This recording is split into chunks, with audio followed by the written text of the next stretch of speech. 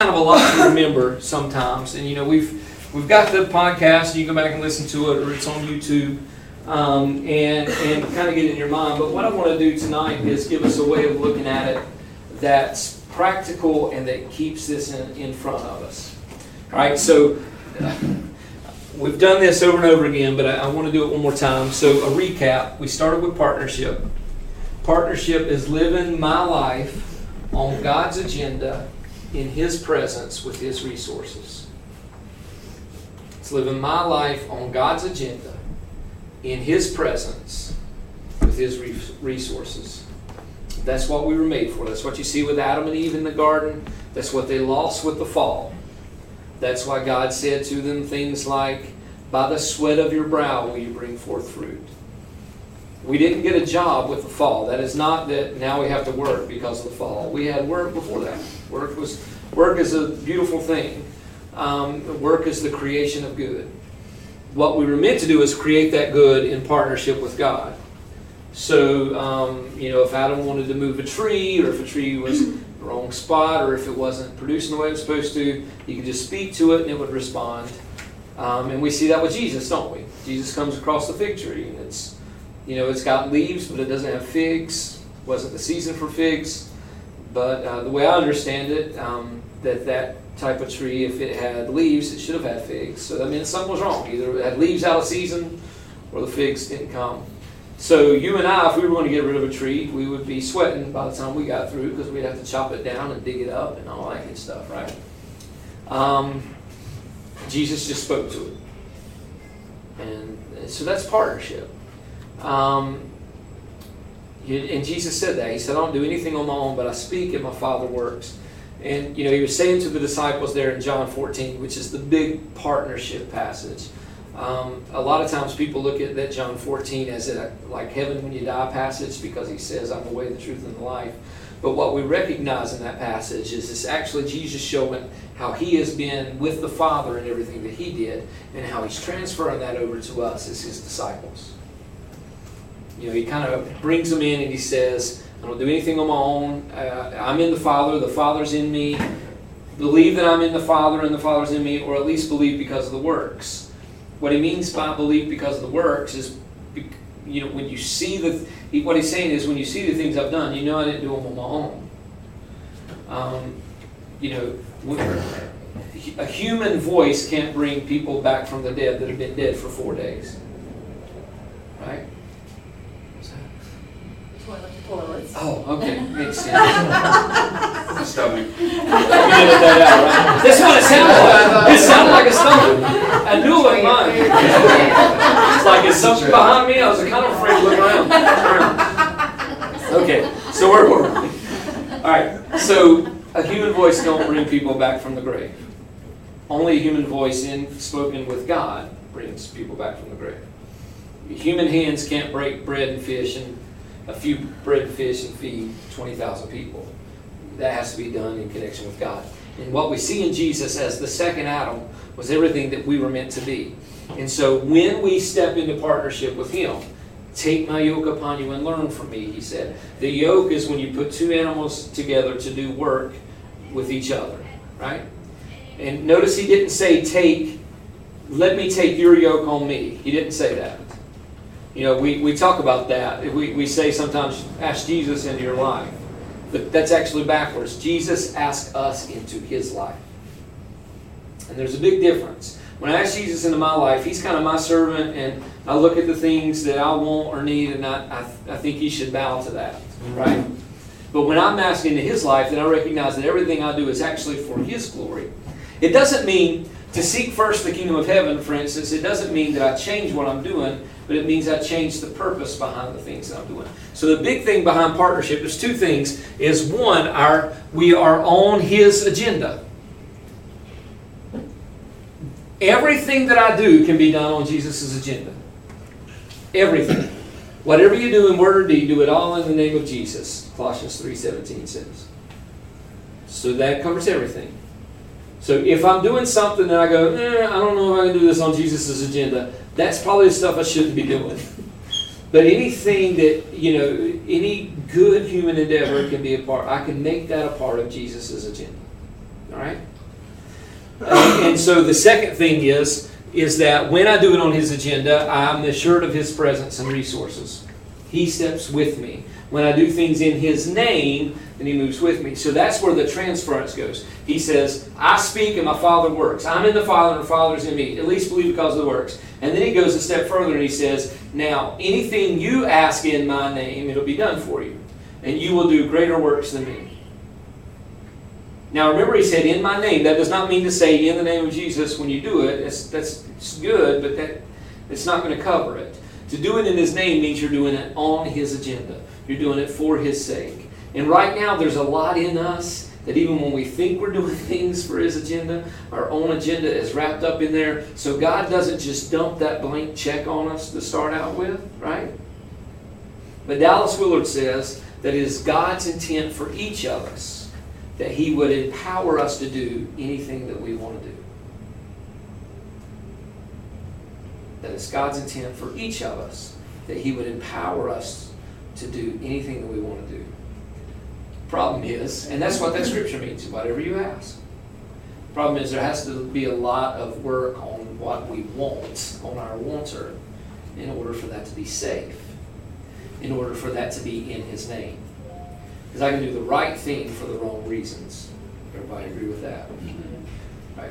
And so, but I've seen a lot of not so good things blessed by God because it was done for the right reasons. So, partnership is living on God's agenda in His presence with His resources. Now, that is the absolutely crucial part of that is servanthood, because what God's agenda is at any given moment, in any situation, He wants to bless everybody that's involved.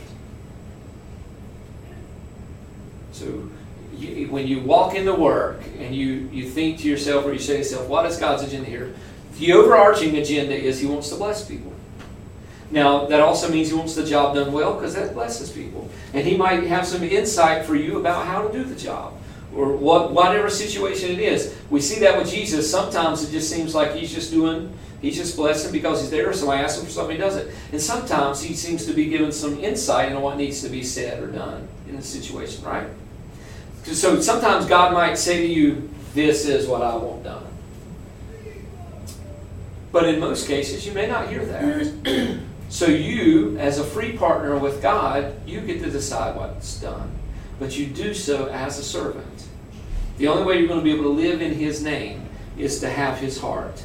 And His heart is the heart of a servant. His heart is actually a heart of humility. Not humility that says, oh, I'm no good. But the humility that says, you're worth dying for. That you're worth my life. That's what He did for each of us. He thought all of us were worth His life.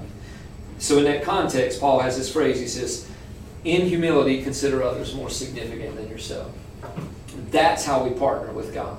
I can't partner with God just by trying to do great things.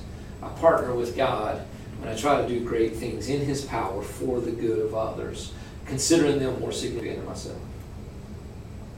That's the key to surviving burnout with service. Because often anybody ever experienced burnout by serving?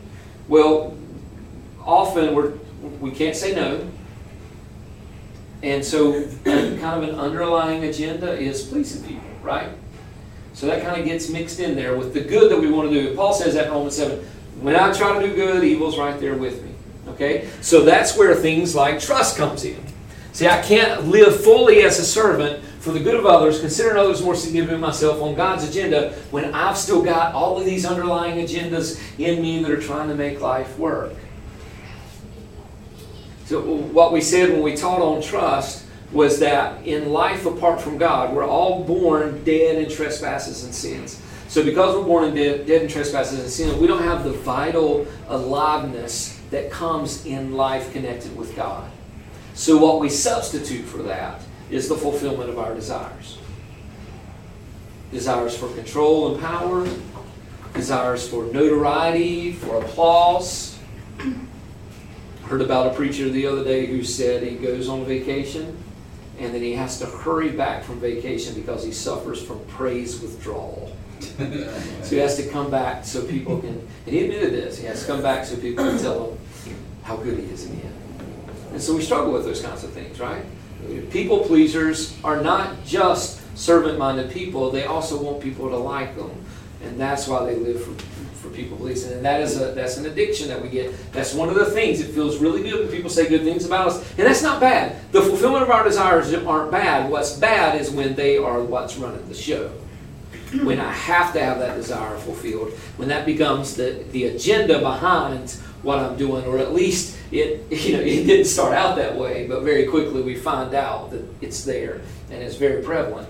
It always keeps us from living fully as a servant because it's trying to pull us down. So what trust does, trust is reliance upon the goodness and the sufficiency of God. In life apart from God, we're relying on the goodness and sufficiency of the fulfillment of our desires. Whether it be fleshly desires, whether it be these desires about being noticed or liked, or desires for control and power.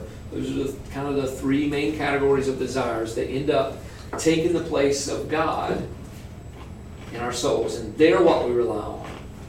So once we rely on the goodness and sufficiency of God, we find out that if our desires aren't fulfilled, it's not a big deal. It's like you've got the Mississippi River, right? And you've been denied a cup of water. Not a big deal when you've got the Mississippi. Of course, might not want to drink out of the Mississippi. So it's probably not an altogether good illustration. But you get the point. Right. So if you've got this vital aliveness that comes in life from God, if you're denied this thing, if you're living in the light of how awesome God thinks you are, and then somebody criticizes you, not a big deal. When you really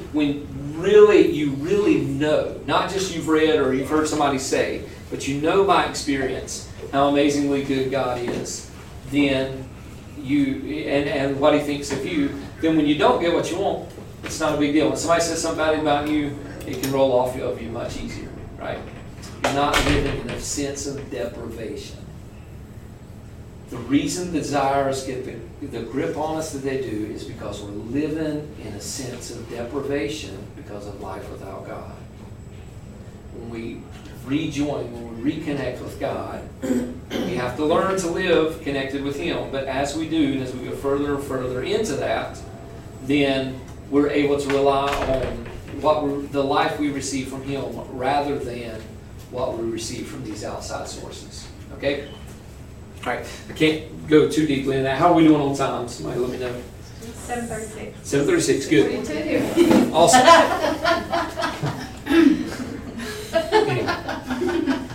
See, I can rely on God's goodness and sufficiency towards me. Just let it roll off. Yeah. Let it roll off your eyes. Okay, so the only way now. And by the way, on trust, by and large, these disciplines of abstinence deal in this area of trust.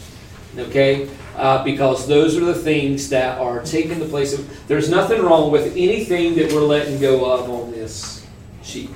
Okay, it's not a sin to not do these things. But if we don't do these things, it will lead to sin because we will not remove the grip that these desires have on our soul. Make sense? So these allow us to experience God in a way that we can learn to trust Him, His goodness and sufficiency, rather than the fulfillment of these desires. Most of the disciplines of abstinence deal with some type of desire, whether it be power, notoriety, fleshly, or whatever. Okay, so, and then from trust, the foundation for trust is beholding. Beholding is revisiting our life in the context of God and His kingdom. And so one of the illustrations I gave, because all of y'all are old enough, y'all remember the Magic Eye sheets where you look at it, you see the picture within the picture, right? Yeah. My mother-in-law. We did that. What's that? At a college class, we did that. That's all we did. Really? Yeah. That's impressive. Wow. And I lost all respect for communications degree. Respect mine. So, I had a much better class. but when you first look at them, if you've never done it, you're like, there's no picture there. And I passed it around one time with people, and some of them had never seen it. And I was like, there's nothing there. I don't see anything. Yeah, there's a giraffe, but there's a bunch of giraffes. But then people that had done it, they're like, oh, yeah, it's Noah's Ark. There's a giraffe there. There's this there. And other people think they're lying. They're making it up. But the more you get used to it, like I can walk up to them and I can get it like that just because I've done it enough, right? It's the same way with the kingdom. it's not the exact same way, but it's the same idea. Look at it, guys. Because, yes, it's like a magic gun. You got to hold your eyes right. But Paul tells us, don't look at the things that are seen, but the things that are unseen. When you're telling somebody to look at that picture, you're like, don't focus right there. You kind of got to look, sort of beyond it. I don't even know how to describe it, but you just don't look at one thing, right? What's that? You almost have to cross your eyes so that you're not focusing on one thing, right? So to see it, you can't. And in fact, like if you're seeing it and then you see this little thing and you try to take your eyes to it, you lose it, right? Okay, so with the kingdom, if we're looking at things which are seen, which is the enemy's work with us, he's constantly trying to get us distracted. Like, you look over here, you got these finances, this child over here. What did this person say about you over here? Did you see the way she looked at you? Da da da da. All that stuff is the stuff that's seen, and the enemy will constantly keep you focused. And it's not necessarily bad stuff, good stuff too. But if that's what we're looking at, then we will miss the presence of the kingdom. So we have to intentionally learn to look at the things that aren't seen. And so a lot of these disciplines of engagement allow us to do that. So I talked about last week, and I asked you questions. Y'all talked about, or a couple weeks ago, the doors. Like you're on vacation and you're seeing door hardware on doors. It's kind of sad, but It's not sad. but it's the same thing as me walking into somebody's house and almost grabbing their outgoing mail that they're putting in the box. And most of y'all wouldn't have seen that. I wouldn't have seen door hardware. What's that? Technically, I am a mail carrier. It's a gray area. Or Jill seeing pots. I listened to the video yesterday to make sure I didn't repeat myself too much today. And you're talking about potted plants. Yeah. So most of us don't see that kind of stuff. But the more we engage with doors, we see them. Or with mail, we see it with pots, or whatever it is you engage with. So the more you engage with the kingdom, it actually opens you up to the presence of the kingdom, and you can learn to make that your focus. But you have to be really intentional about it. None of this stuff happens just by doing it once. Like, I played the piano very mediocre today, at best. If we do this in a year, and I don't practice anymore between now and then, how well do you think I'll do it next year? About the same. Probably worse. Well, I assume you're going to cram the practice. Maybe I might cram right at the last minute, right? Yeah. So who do you think would win in a contest between me and Amy on playing the song? I think it's probably Amy, yeah. Well, see, that's because Amy's internalized it. She's practiced it. You know, what's one of the things you used to see in your sleep, Amy?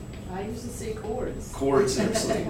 She'd close her eyes and she would see chords. Because she practiced and practiced and practiced, and she began to see the world through chords and through music. Do you know what? I'm sorry, I was Sure. interrupting, but that was the interesting thing because a long time ago when I was taking Spanish, I talked in my sleep, and my roommate said I was speaking Spanish in my sleep, and I was freaking out about that. But then my Spanish teacher was like, "No, that is one of the signs that you're becoming fluent. Yes. Like in any language, like when you're music, your language.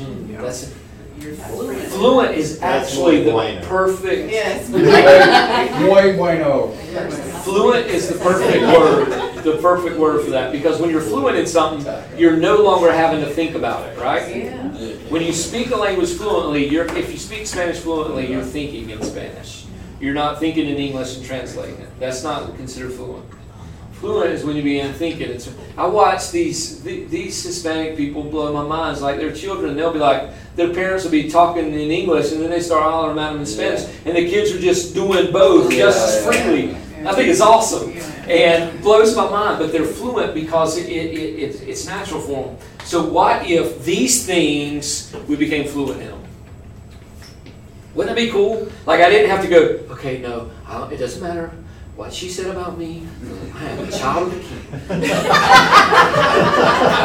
I'm gonna have that vision. I'll try every time somebody That was not my intention.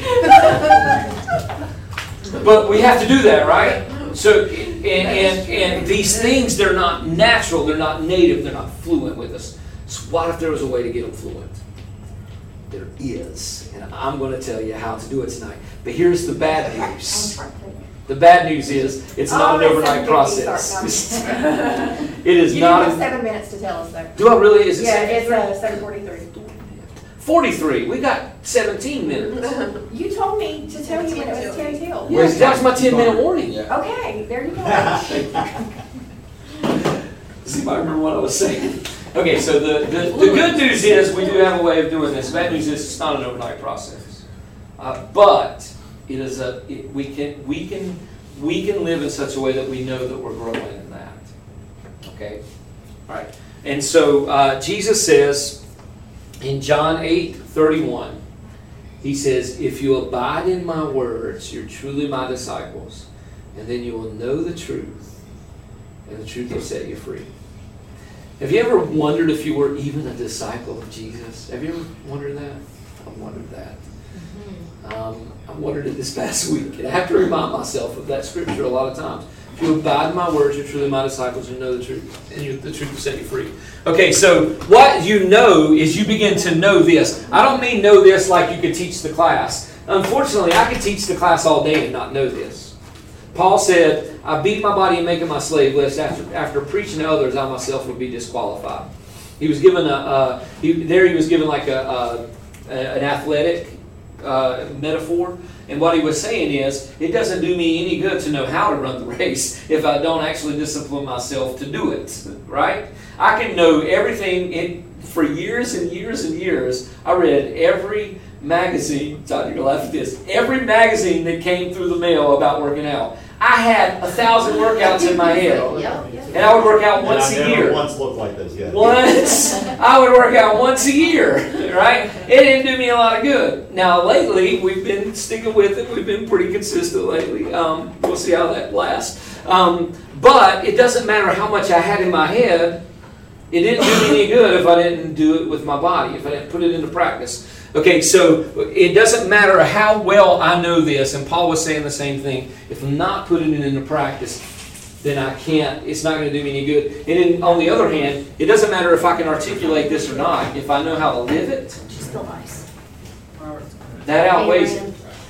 Okay? It doesn't matter how well I can articulate it. If I'm living it, I'll get it. And I'll be able to understand it better. My uncle often will call me on the way home. He works on machinery. He's like a maintenance manager at a plant or something.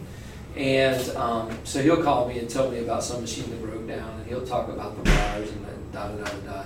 He might as well be speaking Spanish because I don't understand a word he's saying. It doesn't make any sense to me. I've not had any experience with it. But if I would go work with him, which I'm not going to, but if I would go work with him and get my hands on it, then he could talk about it and it would make sense to me, right? So it's the same thing with this. You know, people often say, how do I study the Bible? Really, you study the Bible by putting it into practice. And if you put it into practice, you read it, you practice it, you'll get it. It'll start to make sense. Okay, so specifically, Jesus said, if you abide in my words, you're truly my disciples. In that passage in John 14, he said, if you love me, you'll keep my commands. He says this 3 times, and he brings in all 3 members of the Trinity when he says it. He says, if you love me, you keep my commands, and I will give you the Spirit of truth who will be with you forever. If you love me, you'll keep my commands, and I will manifest myself to you. If you love me, you'll keep my commands, and my Father and I will come and make our home with you. It's Father, Son, Holy Spirit promise, and we keep His commands. So it's the keeping of His commands that we find out, that we learn how to do these things. We can put our minds on these things. That's why we do teaching. The teaching is crucial. The teaching is important. But what it allows us to do is to see the areas in our life that are deficient. So for instance, let's say I choose to bless those who curse me. And we take that command. You choose one command. You say, I want to do that. I'm going to learn how to bless those who curse me. All right. As I step into that, first thing I'm probably going to do is not be able to bless those who curse me. I'm going to find myself in a situation where that doesn't work out. Okay? So what that allows me to do is to go back and look at these areas and say, what is it in me that kept me from blessing those who curse me? Okay? Or for instance, Jesus says in his first command in the Sermon on the Mount, he says, he talks about anger. He talks about laying aside anger and laying aside contempt. Okay, so anybody ever tried to not get angry anymore? Anybody ever said that? I'm just not going to get angry anymore. I say that every time. Right? What's that? I say it every time after I got it. Every time after you get All angry. day, Yeah, yeah. every day. Yep. So I'm just not going to get angry anymore. So how well does trying real hard work? It's kind of like if I tried real hard to play the piano well next year and I didn't practice all year, right? Okay, but if I will abide in His words, then I'll know the truth. So if I keep practicing laying aside anger, then I'll eventually know the truth, and the truth will set me free. But here's the deal. Abiding in His Word encaptures the entire thing. So what does it mean? And this is where the teaching comes in. What does it mean? Why did Jesus say live without anger? See, I need to know why He said what He said. Why is what He said was bad, and why is what He says good is good? What's the reasoning behind it? Okay, so I'm gonna illustrate with anger. We could go through the whole Sermon on the Mount, but that would take us a little while. But I'm just going to illustrate with anger how this works. So what is wrong with anger? The thing that's wrong with anger is it pulls me out of this. I can't partner with God in anger most of the time because it pulls me out of this idea of servanthood. Servanthood means I'm working for the good of others. But when you're angry, what do you want to do to the person you're angry at? Others, yeah. You want to hurt them. Anger always brings with it the will to harm. Always. That's why we say things like, well, I never would have said that if I wasn't mad. Anger always brings with it the will to harm. It might not be physically, but we want to harm either by not responding, by shutting off. Some people harm by shutting off. And sometimes that's protection as well. But sometimes it's a way to get to people, isn't it? Or you want to jump back, or you want to stick your finger out the window as well, right? Some way you want to needle that person in some way. So anger always brings with it the will to harm. All right? So my illustration for this is, and I may have told y'all about this, but I told y'all about the time Stephen was learning to tie his shoes. And y'all have probably heard it in other classes. Maybe the rest of you haven't. But so Stephen, Amy and I were leading praise and worship at my home church. And we had to be there at 9 o'clock with like 18 kids. And several of them still in diapers. And so we're trying to get out the door, and Stephen's learning to tie his shoes. He's like, Daddy, can you help me tie my shoes? I said, no, bud, I don't have time. Let's go get in the van. And he asked me again, and we were already behind, we were already running around, and so what did I do when he asked the second time? Yelled. Yeah, blew up at him. And it would have been fine for me to say, no, Stephen. I said, I can't do that right now. I need you to get in the van, or there's going to be a punishment. All that would have been fine. But what I did do was not fine. I got incredibly angry, and I blew up at him, and I saw the damage that I did when I did so, right? Okay, so let's diagnose why did I do that. See, because here's the cool thing about the commands of Jesus. Here's the cool thing about, if there's a good thing about committing sins, this is the good thing about committing sins. Ooh, amen. You misunderstand. Okay, so the individual sins that we commit are symptoms of a deeper cause. So when Jesus said, if you abide my words, you're truly my disciples, you know the truth will set you free. The Pharisees responded, we're Abraham's children, we've always been free. And then Jesus said, oh, well, if you committed a sin, you're a slave to sin. Right? So sin is not an oops. The anger was not, oh, I just blew it. The anger was a symptom that there was some, the anger, the sin, the individual sin that I committed was a symptom of an underlying cause of sin, a condition in my heart that caused me to do that. Anytime you commit individual sins, it is always an indication of an underlying cause that needs to be fixed. And those places need to be transformed. Fix is not the right word. They need to be transformed, and there's something, or maybe in every one of these areas, there's something that needs to be transformed. So back to where I blasted Stephen, okay? So what was that about? Well, first off, it took me completely out of servanthood because I'm no longer about doing what's good for him. I'm about controlling him and making him do what I want him to do. Right? The moment where I said no, if I would have said no, I've already said, I can't do that right now. I need you to get in the van or there's going to be a punishment. That can be a servanthood, right? That's not about me. That's about him learning how to live in connection with other people, in respect and in honor and things like that. It's a beautiful thing. But the unleashing wasn't servanthood. So where did that come from? What pulled me out of it? Well, what was I trusting? Was I trusting the goodness and sufficiency of God? Does anything change about God if I'm 5 minutes late for praise and worship practice? What does change? Your How control. people look at you. How people look at me. Yeah. See, because here's Amy and me, we were the super people, right? We were involved in this and we were involved in that. We have all these kids and we da-da-da-da-da. And people talked about us and it felt good for people to say things like, I don't see how you do it all. And it felt so good. And if we start showing up late for things, which we started doing, which we still do, then people start saying things like, oh, obviously they don't have it all together. Being late, that's kind of a spiritual problem, I think. Man. Really, I've heard things like that. And so you start to get that stuff in the back of your mind, and then the pressure, I'm trusting the goodness and sufficiency of people's opinions of me, rather than the goodness and sufficiency of God. So I need to go back and I need to look at my life again. And I need to see, okay, wait a second. What does this mean? Where am I seeing things wrongly? Do I have too much to do? And if I have too much to do, why do I have too much to do? Is it because God gave me too much to do, or did I do that to myself, or did I let other people do it to me? Right? And what I'll find is I'll look at these disciplines, and I'll start to find remedies in these disciplines for the problems in my soul that are causing me to do the things that I don't want to do. Does that make sense? So Jesus, when he was talking about the anger thing, listen, it's not enough just to not get angry. I know people that are very good at not getting angry, and they're still jerks. I'm just calling it what it is.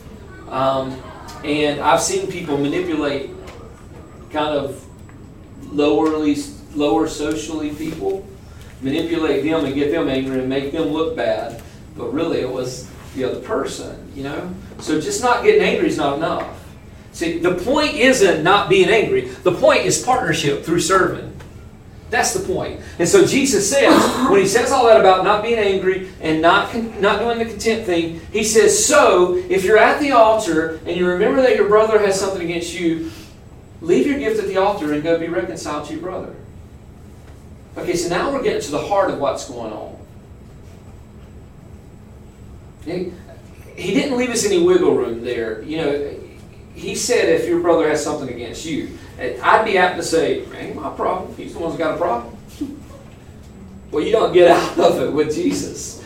If they got a problem with you, then it is your problem. And the reason it is your problem is because we are relational beings and we are called to love our neighbor as ourselves, whoever that is. And if somebody has a problem with me, then I've interacted with them in some way, and they are in some way, some form or fashion, my neighbor. There's levels in this, that, you know, there's deeper levels of intimacy and less levels of intimacy. But my neighbor is just the person that I live interactively with in some way. Okay? And if I remember that my brother, my neighbor, has something against me, then there's no way I could offer my gift at the altar and not at least try to reconcile. Is my heart more towards the gift at the altar, or is it more towards reconciliation? See? Another illustration he gives right there, he says, so if you're on your way to court, settle with your adversary on the way. What kind of heart settles with their adversary on the way to court? Well, it's the person that says, hey man, if you need something, let me know what you need. I'll help you. How easy would it be for you to help somebody that you found out was in need that just got through swimming your pants off or something? It wouldn't be easy, would it? But if you had the heart of a servant, then that would just be natural. Because you're not trusting the goodness and sufficiency of your own finances. You're trusting the goodness and sufficiency of God. So that would enable you to live as a servant. So what we find is whenever we're holding on to resentment, whenever we're dealing with lust, whenever we're dealing with manipulation, whenever we're dealing with anger and contempt or blessing or all of these things, when there's something that we're struggling with, there are areas here that will be highlighted if we'll take time to prayerfully consider it. Maybe go to somebody and talk to them.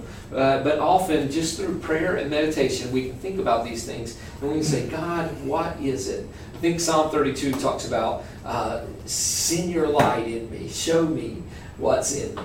And we can do that. We can say, Lord, why do I keep unleashing? Why can't I be honest? And some people just cannot be honest. Why can't I be honest? And see, the thing is, there's no condemnation. There's no guilt. Okay? Therefore, there is now no condemnation for those who are in Christ Jesus. Who in here is in Christ Jesus? All of us. There's no condemnation. We have to let go of condemnation if we're going to step into these things. Because if we don't, condemnation will be the biggest barrier to living that out. You can't live as God's child if you're dealing with condemnation. So step into these. Choose something. All right? Whether it be anger or whatever. Matthew 5, 6, and 7 is a good place to start. Look at those things. See something you struggle with and say, by God, I'm going to learn to do that.